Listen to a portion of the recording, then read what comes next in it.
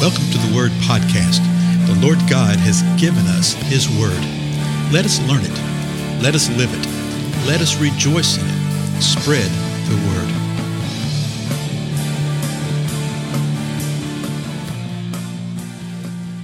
Blessings, everyone. This is Dale. Thank you so much for joining with me today on the Word Podcast. We've been looking through the Gospel of John here of late, and we have seen how resistance is intensifying to the point where the religious rulers were wanting to kill Jesus. And he has an ongoing dialogue and discussion, and John gives us a tremendous amount of information related to all of this. And I remember why John wrote. He wrote to the people, and he wrote about some signs. He gave some signs that Jesus did. We've already seen a couple of them, the changing of water into wine, for instance.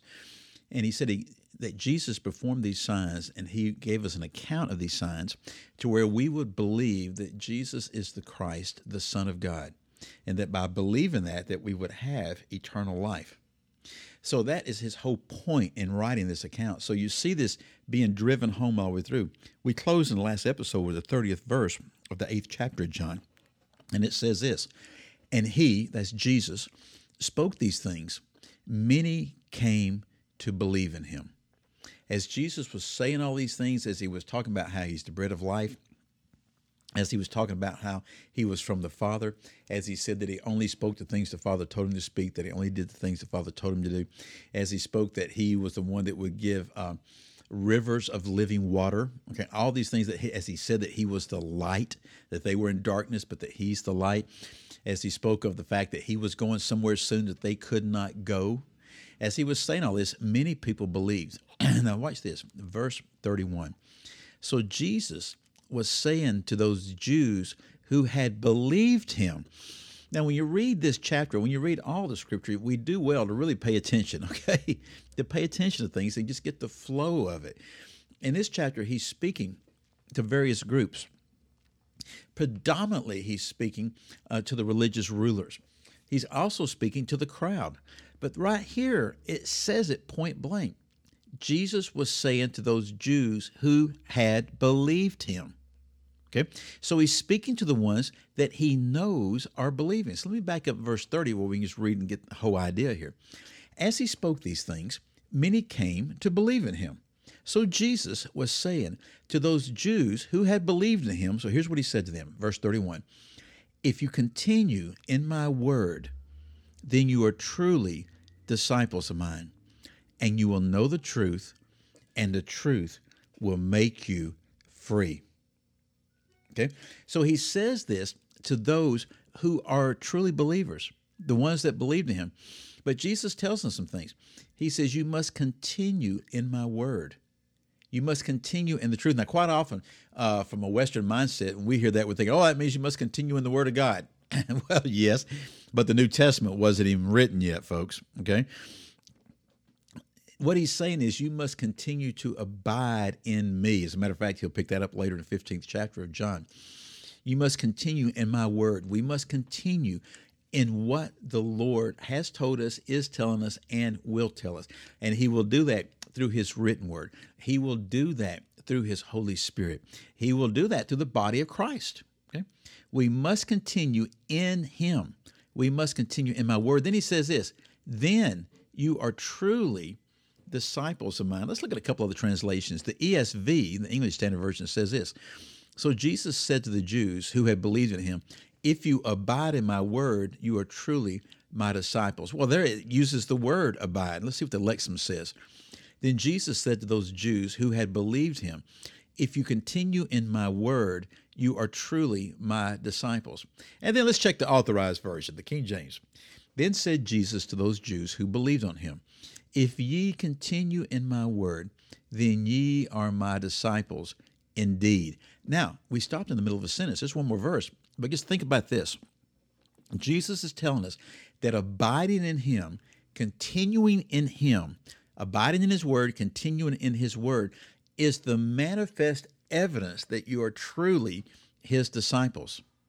This is one of the, and there's many verses that give us insight into this, but this is one of the reasons that John said what he did years later in 1 John. He said, don't fret over this. Don't fret over the fact that they left us. If they had been of us, they would have stayed with us. But the fact that they left us reveals that they were never of us. There's going to be many, many, many who, when times get hard and difficult and whatever, will walk away.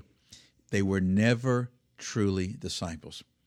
But people will say, well, but they were fine church members. They were wonderful preachers. They were this, they were that. Yeah, I know. You can do all that kind of stuff. You can do all that in the flesh. You can do all that, and amazingly, God will bring forth a harvest from his word that's spoken through Balaam's ass. Okay, it's the same type of thing. But let's finish the rest of the sentence. Jesus said this, if you continue in my word, then you are truly disciples of mine, verse 32, and you will know the truth, and the truth will make you free. You know what it says in the King James, and ye shall know the truth, and the truth shall make you free. The English Standard says, and you will know the truth, and the truth shall set you free. Lexham says the same thing, of setting you free. If we abide in the word, if we abide in him, then we are not only truly disciples, but we're going to know the truth. And you know what happens when you know the truth? You're going to be set free. You're going to be made free. Well, set free from what? Made free from what? Well, if nothing else, our sinful ways are the things that have enchained us, that have bound us our entire lives. We're going to have lives of love and liberty unlike anything that we've ever had before. And it's because we are in him, that we're abiding and continuing in his word in him. We are living out, or as the scripture calls it, working out our salvation. That working out of salvation isn't working unto salvation, working for salvation. No, it is the working out of the salvation that is there. It is the abiding that is manifesting the evidence that we're truly disciples. And out of that, we're going to know the truth. And then that truth will set you free. That is what's happening in many, many believers' lives today. Now, there are some believers who are not experiencing that. Okay? They're babies, okay, just living off milk. They are not abiding in the word. They're saved, but they're being tempted by the ways and the concerns of the world and of man. You see that a lot with religionists, okay? And it manifests itself in so many different ways. They don't believe the word. They'll give lip service to it. They say they do. But rather than living in love and living in liberty, what you see them living in is in defensiveness. You see them living in fear. Oh, you won't believe how many are fearful, just fearful of some of the strangest things. There's just this fear in their life. And it's because they're not abiding in the Lord. They're abiding in the ways of man in the name of the Lord. And there's no power in that. There's no joy in that. There's no comfort in that. There's no transformation in that. That type of religion, and that's all that is, that type of religion just brings a life of condemnation. And the sad thing about that is that quite often people think they're actually saved, and they're not saved. Now, someone can be saved and be bound up in that. What's the antidote to that? Abide in the Lord, know his word, be in his word, the truth will set you free. If you're not saved, today's the day of salvation. Repent, confess, call upon the name of the Lord, and you shall be saved. Okay? Turn to him. Say, God, where am I? 2 Corinthians tells us to do that, to examine ourselves to see if we be of the faith. The Lord is the one that will reveal that to you, okay? And allow him to do that, and then do what he tells you to do. Again, I'm Dale. Thank you so much for being with me. I'll see you again next time.